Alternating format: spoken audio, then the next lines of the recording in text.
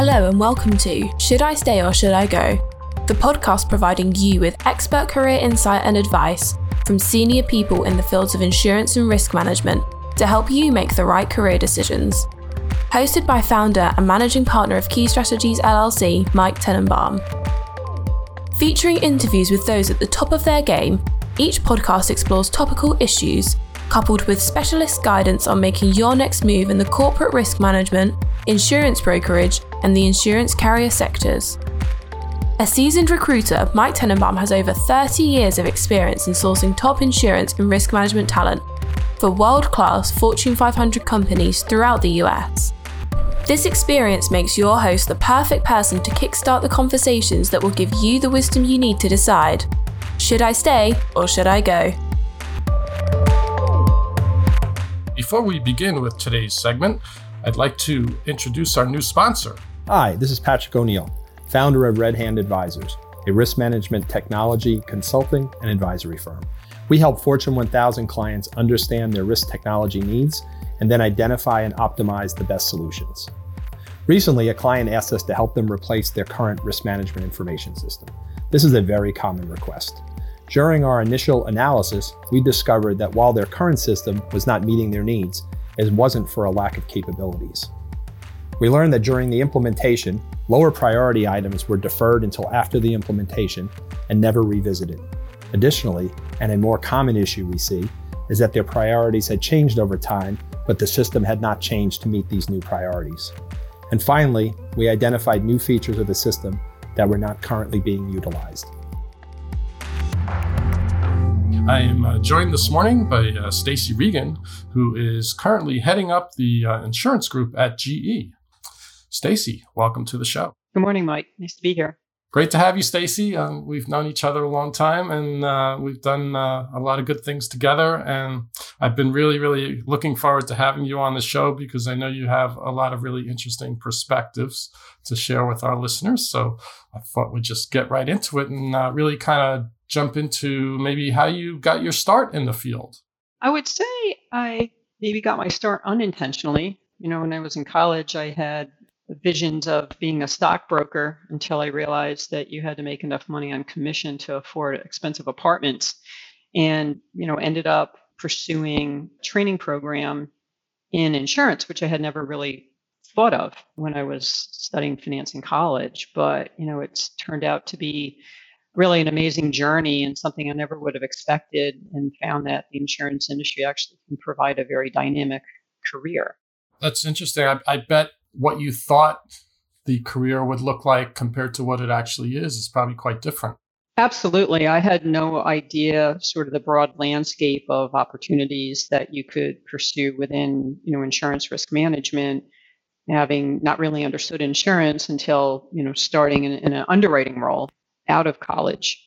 But, as new opportunities arose and I chose, different paths along the way, started to realize that there's, an incredibly broad field of areas that you can learn and contribute to. Yeah, no question. And then, when you think about your view of insurance from an underwriting perspective versus now, you're on the client side and what that's like, that must be quite a difference. It is very different. It's actually, I think, a great way to develop your career is to work in areas that have different perspectives, even possibly contradictory views on things, because you just really start to understand how people that you're working with think differently than you. And it can help you think things through better, or maybe appreciate issues that you might not otherwise appreciate. And I think that helps facilitate the process. Yeah, no question. On the client side, it seems that you're getting a totally different vantage point of the business that you're insuring.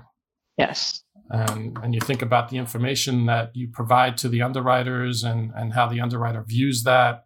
I would imagine that starting as an underwriter would have been a very good training ground for that role. I think so. I think I always put myself in the underwriter's shoes as I think about the company and the types of things that they need to know or, would be helpful for them to understand and how they might process that, and to be sensitive to what their needs are to do their job. And so to make it, successful interaction I think it's been really helpful. Great, great. So, I guess I'm curious to get your views on, what risk management really is from your perspective. Every time I talk to someone, they have their own spin on how they view risk management and how they apply it. But what's it look like to you? Yes, it's really about understanding risk and reward trade-offs.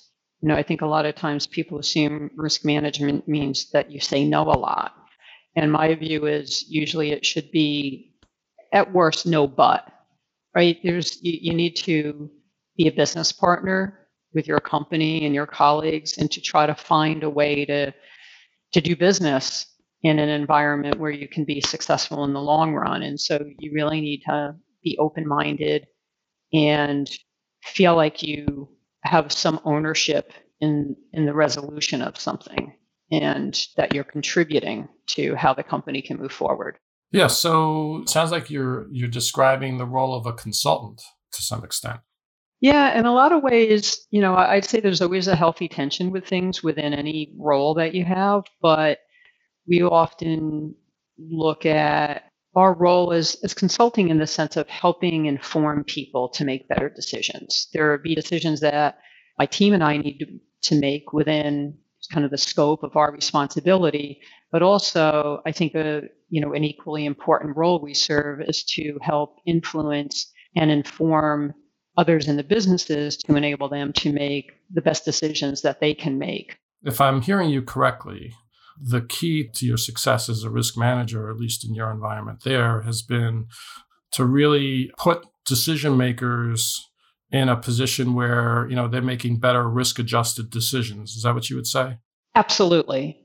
It's helping. And, sometimes it's bringing the external world internally to help folks understand that the types of things that can happen, the way we might want to deal with things we might not necessarily have gone through or been aware of, but they still exist out there, and to kind of help them go through the thought process and oftentimes to develop controls to make sure that the right people are making the right decisions at the right time. That all makes sense. So I'm just wondering, so for those people who are on their way up in their career, what skills and experience should they really be focused on developing if they want to one day be in your shoes? I always say, if you see a good crisis, run to it, not from it. I do feel like times in my career when I've learned the most has been when things were very challenging and you had to think deep and be really thoughtful and act, oftentimes in moments when you weren't necessarily prepared for it. And I think it really helps you build confidence and perspective. And so, I know as you're moving up the career ladder, you're not going to be necessarily the leader in a crisis, but I think being involved in it and finding ways to contribute is really helpful. I think you'll develop more skill sets than you realize until you look back. Yeah, I'm just thinking that, when you're on your way up and there's some crisis going on, and you're going to now be relied upon to play a role in creating the solution. I can see if it was me, I'd first have to take a couple of deep breaths and say, okay, we can do this. I haven't seen this before, but, we're going to have to figure it out. And then you just, have the confidence to allow yourself the opportunity to figure it out. Yes. A lot of it can be dictated by your environment, but I think, trying for all the right reasons and even failing is better than not trying at all. I mean, if you sit on the sidelines, somebody else will raise their hand. So what you're saying is you have to look for the opportunity to get yourself involved in the solution. I think so. I mean, I don't think you should just rely on what's asked of you, even if it's not a moment of crisis. If there are other areas of interest or opportunity that you see, I would always encourage folks to raise their hand and say, hey, can I be involved in this? It doesn't have to initially be in a leadership role, but you can always be a very strong contributor to a team. I think people appreciate, when folks are looking for ways to understand how their contributions are valued within the company and that they're aligned with what the company needs.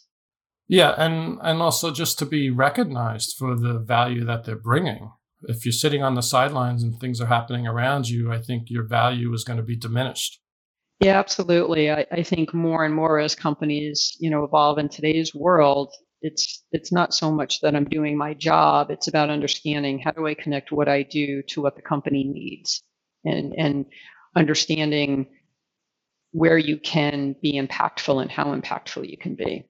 Yeah, no, that's a really good point, because I think there are a lot of people on their way up who will look at their job description and they'll say, okay, well, this is what I'm supposed to be doing, so I'm going to focus on what I'm supposed to do. And I'm not going to really think about things that are not in my job description. And what you're saying contrasts with that, because what you're really advocating is someone who thinks beyond their job description.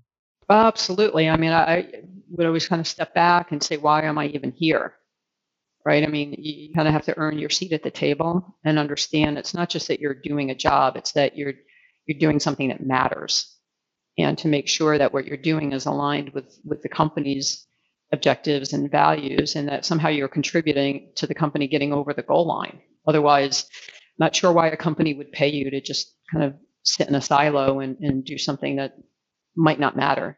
Yeah, well, they might pay you to do something like that, but they're not going to pay you well, and you're not going to be valued.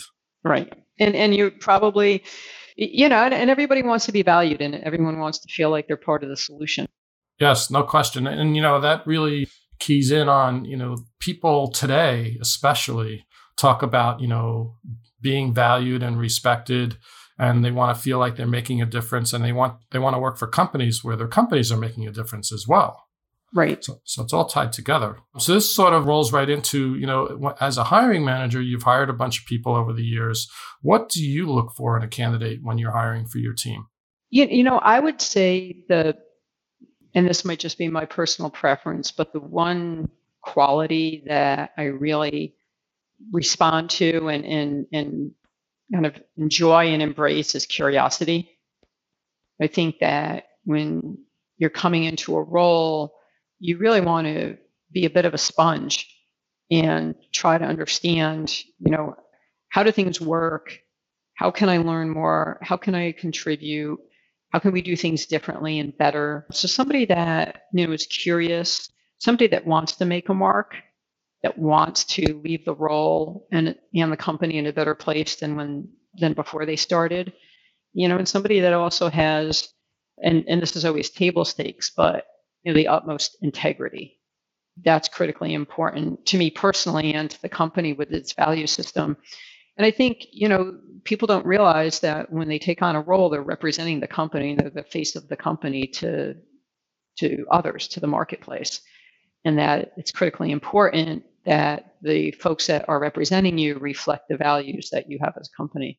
Yeah, that's a really great point, because I myself have dealt with many people that I when I see how they negotiate on behalf of either their company or themselves even, leaves a lot to be desired.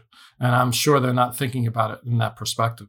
Yeah, I think it's really important. One of the things that I had focused on when I came into my role early on is what should our brand be in the marketplace? And then you can say whatever you want. You have to walk the talk. What should your brand be, and how do you act to make sure that you're constantly reinforcing that brand? Yeah, no, the whole branding concept is huge, I think. And it also, I think, would lead me to believe that you're really viewing this as a partnership when you're interacting with your vendors, for example. 100%. I mean, we very much look at long-term collaborative partnerships. It's no different to me whether you're meeting with folks inside the company or outside. You're meeting with people because you respect them, because you can work together to make progress on something, and that they have something to contribute. And they very well may have great ideas that challenge how you're thinking. One of the things we always try to do in all of our relationships and our environment is to try to make sure we've got folks that disagree with us and challenge our thinking, so that we can always come out to a better place. And I presume there's a whole way to do something like that. I mean, there are people who feel like, it's their way or the highway. I would see that more from hiring managers who are like, look, this is what I want. So bring me this and don't talk to me about somebody if they're not in this box. Mm-hmm. You and I have never had those kinds of conversations. I was going to say, Mike, you've always given me good challenges. Yes. I'm the epitome of challenge when it comes to hiring and thinking about these things. But, it takes two to tango here, and we challenge each other. And I think you get the most out of people when you give them the opportunity to have their own thoughts and their own ideas. Absolutely. And I've always felt, and it's never been a problem for me within GE, but I've always felt I never wanted to be the smartest one in the room, because I feel like then you stop learning. It's to surround yourself by smart people and let them go. So it begs the question then, as a candidate, you want to come off like you are a really smart, capable person, but yet you still have to show that you're willing to learn and that you have things to learn. So how do you do that? How do you show that as a candidate, and how do you deal with that? Well, I guess it would be if sharing examples of experiences where you've maybe learned something from someone that you realize, down the road, because at least you realize it, right? Or how you come to decisions, how you might draw from different perspectives or challenge yourself, or how you continue to try to have new learning experiences, or just to reach out and learn on your own and study things to continue to learn. I think it's just a continuation of how do you continue to take external, reactions and ideas and evolve. Yeah, no, that's all true. And I think also it has to do with how you describe your experience. If you're a hiring manager and you're trying to determine what kind of a candidate you have, yeah, they're going to talk about their accomplishments and they're going to talk about, some of the great things that they've done. But if you need someone who is going to be curious and going to be always looking to learn, that's a little trickier to determine as an interviewer. It is, although sometimes it comes right out when the candidate turns around and starts interviewing me. Interesting. So someone who's asking you a lot of questions as well. Absolutely. I've always looked at the interview process as, a complete give and take, right? The candidate has just as much right to learn about what the opportunity is and if it's the right opportunity and how they might be able to contribute as the person interviewing them.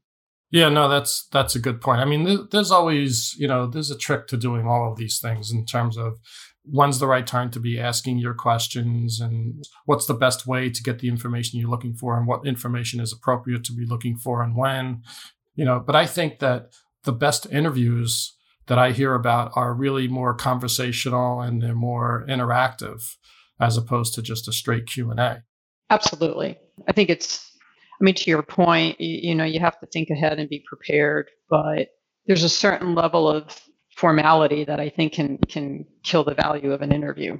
Yeah, no, if it is too stiff, if it feels too stiff, then it's probably not a good interview.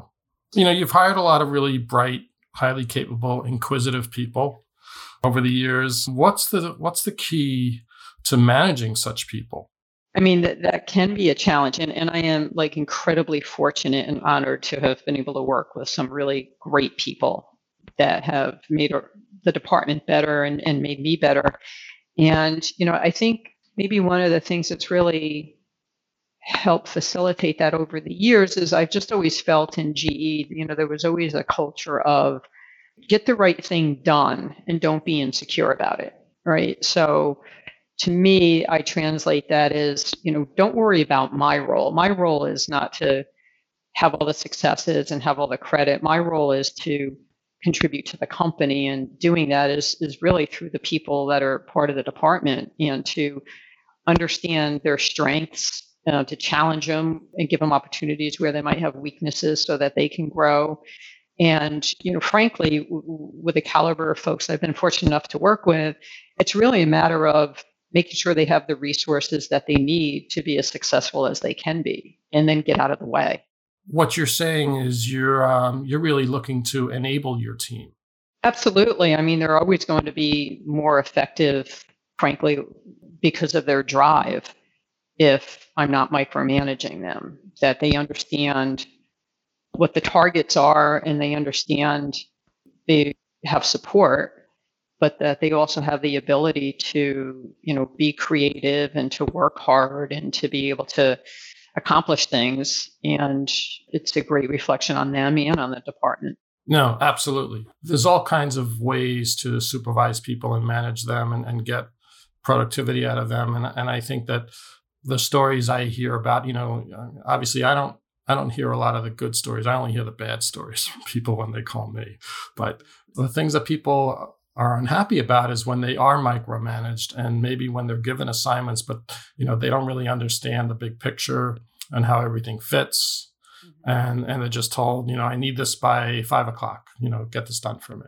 Yeah, that's an area I've always felt really strongly about and spent a lot of time in is if you're working with a smart, capable person, they're going to be way more effective if they can make their own informed decisions. And so to me, it's always been about helping them understand context and perspectives, including them in meetings and discussions that in many times they're not even actually a contributing member of, but they're hearing things, they're learning for themselves, they're smart. They're going to be able to go back and apply that to the things that they need to do.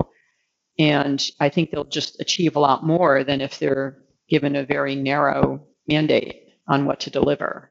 Yeah, no, that makes perfect sense. I guess I'm thinking also about, from your perspective now, you're in a senior role, you interact with senior people on a regular basis. What does it take to interact successfully with the C-suite at GE? Well, in many instances, I'm sure it's the same as in most C-suites, and that is that you need to be very prepared. You need to be very articulate in your very short window in terms of conveying something that you're, trying to move forward. And I think, if you have a couple of successful interactions and can get folks comfortable that you really know what you're talking about, that you've done your homework, and that you're clear about what you're trying to achieve, those windows get bigger, and you've kind of earned more time to be involved in things and to get your point across.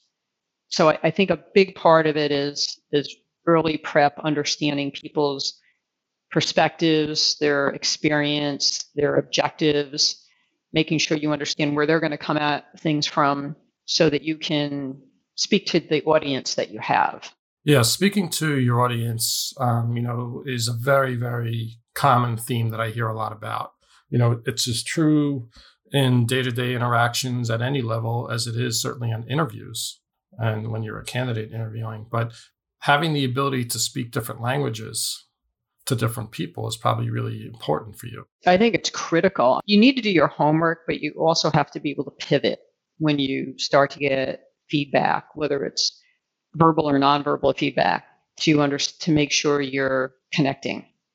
Right? I mean, I think one of the biggest downfalls is talking with a C-suite in your language that doesn't resonate with them. You have to be able to translate your world to theirs. Yeah, because at the end of the day, their world is the world that impacts your world. It is. And, it's not their job to understand me. They are looking at things in a different perspective, and they need to be able to rely on their experts to help them do that easily without them having to understand, how to speak with each of their experts. You have to do your research, as you said, to understand their perspective and understand what's driving them so that as you said earlier, you're teeing up the information for them so they can make better decisions. Exactly. I mean, I look at the role I have as enabling them to be successful, right? Enabling them to make the best informed decision on behalf of the company. And that's generally a combination of sharing objective data points that are relevant, but then also being clear what my recommendation is and why I'm making it. So, I want to make sure that I'm not pre-filtering the data for them, but I'm using that as a platform upon which I can make a recommendation that would be well thought out and hopefully very logical. Right. And hopefully they see the virtue in that conclusion that you're drawing. I hope so. And, one of the things that I've also added, I think more recently, as we've had some changes in our leadership in the past couple of years with more folks coming from outside of GE to join the leadership ranks, is to socialize my thoughts and some of the data in advance. I think it's a lot easier for leadership that is relatively new to an organization to feel comfortable that when someone is making a recommendation, they're not making it in a vacuum.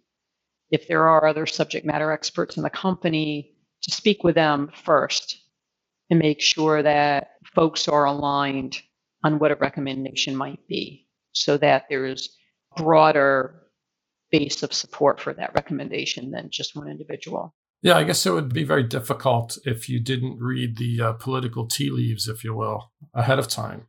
Yeah, imagine it if you're a new CFO or CEO or general counsel and someone's coming to you with a recommendation and that person's new, you're relatively new to the role, you're not really sure, is that the best thing for the company?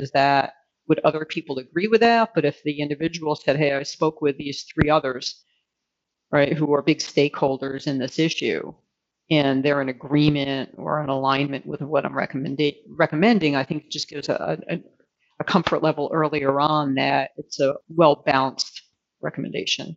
Yeah, no, that's a great point. Great point. We're back with Pat O'Neill from Red Hand Advisors, continuing his story about his recent client engagement. After completing our needs analysis and system review, instead of recommending a new system, we proposed a plan to improve the usage of the existing system. Once we had agreement on the key priorities and desired results, we served as a liaison between the existing vendor, ensuring that both sides understood the goals and objectives and saw the project through to completion, saving the client significant time, aggravation, and money, and thus avoiding going down the path of scrapping their current system and going through a lengthy implementation. To learn more about Red Hand, just visit our website at redhandadvisors.com/key and be sure to download your free copy of the RIMIS report. It's got a wealth of great information.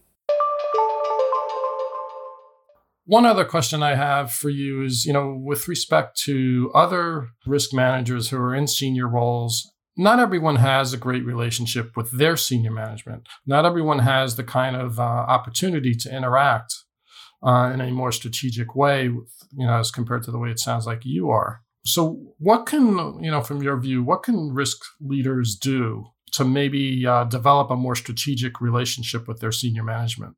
Yeah, it certainly can be challenging depending on the culture and the environment.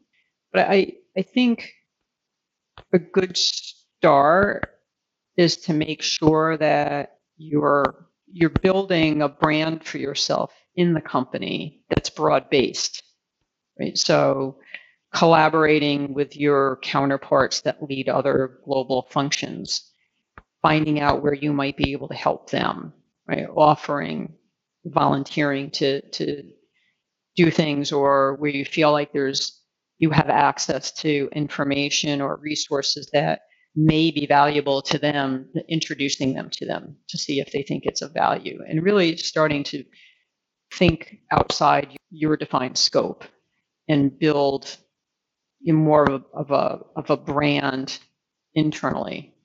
And I think that can help pave the way, because folks talk and understand who they're interacting with and who's bringing value. And I think that's a good start. And then, really trying to understand what problems your leadership are trying to solve, and to see if you can find ways to help contribute to that. While you were talking, I was thinking about how, if you were starting a new job in a new company, you'd be setting up all these meetings to get to know the key stakeholders, right? Yeah, I would hope. Risk management can't function in a silo.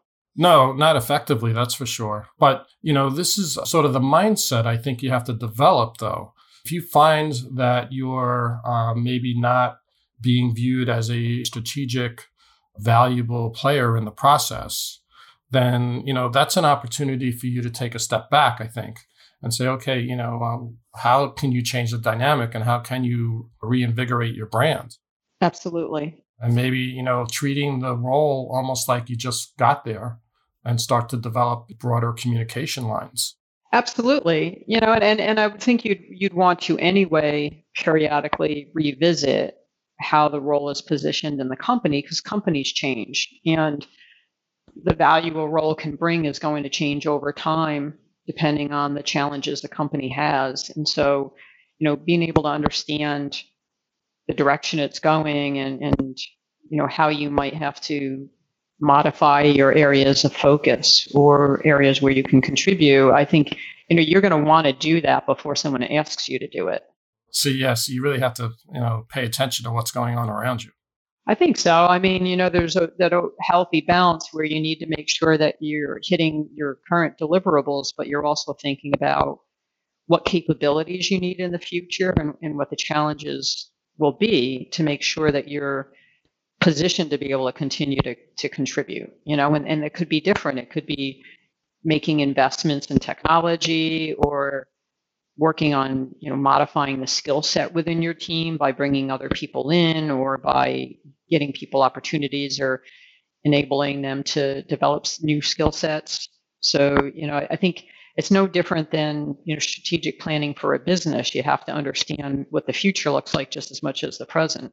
Yeah, and I also think it comes down to, asking the right questions in the right way, because sometimes people have a narrow view of what risk management can be in their company based on past experience. Mm-hmm. So it becomes a whole thing in terms of how you uncover where the opportunities can be. Yeah, absolutely. I mean, I don't think you can ever get comfortable because I think it's constantly changing. Plenty of people over the years have made that mistake of, getting a little bit complacent. They know what they're doing every day and they think they know what their management is looking for from them. And then, there are these companies where, the CFOs change, or your manager, whoever that may be, turns over and now you have to start the process all over again. Yeah, absolutely. And I don't know that it should be viewed as a defensive thing. I think there's, you're always going to want to reevaluate and reposition yourself to make sure that you're continuing to be a valued contributing member of the team and understanding the challenges the company's going through. Absolutely. Absolutely. I agree. That's totally key. We all, whatever job we're in, I think it's important to think that way. Because, even if you're on your way up in your career, the same rules apply, frankly. Absolutely. And I think when you look back on a long career, you start to realize along the way there were a couple forks in the road that you came to, whether you expected them or not, and you made a decision that put you on a path. And, it's really important to understand when you're in a fork and what direction you might want to go and where you think your strengths will help drive you. Yeah, no, that's a great point. I would say that I've introduced that fork to many people over the years. Right. And it's not uncommon, frankly, for me to have conversations with people who are on a path, they're happy with the path, and now they're thinking about a new path. And, how do you know which path is the right path? Well, it's hard. And I've seen it even within my department. If somebody leaves the department, I've seen others there very quickly raise their hand to say, hey, I think I could do some of what they did. Let me help, which a leader always appreciates somebody offering. And, it's an area where, they have a new challenge and they can grow into and, broaden their experience. And it goes back to the earlier point, you just really, it's all about when you raise your hand. That's great. Everything flows together from this right. from this conversation. It's interesting. And, you're still doing that now, I bet. Yeah, no, absolutely. Whenever, there's a new opportunity or a challenge or an area you think that you can add value, I'm always trying to reposition us to kind of stay contemporary and thinking ahead and knowing where we might add value before people have to ask us. Yep. So be proactive and pay attention. Right. It's very, very critical. Very critical. Well, Stacey, this has been a great conversation. Lots of insight here for lots of different types of people, I hope. So I think our audience will appreciate having heard all of this. I thank you very much for your time. It's been great talking with you. Same here. Always great talking with you, Mike. Thank you. Thank you for listening to Should I Stay or Should I Go? Brought to you by Key Strategies LLC, the US insurance and risk management recruitment specialists. If you like the show, please be sure to subscribe, like, and leave reviews. Every time you do, it helps others find the show. And if you have any specific career-related questions, please post them or send an email directly to Mike at mtenenbaum@keystrategies.com. He may even answer your question on the show. When you subscribe, you'll also get notifications of when the next episode is available. Hope you join us next time.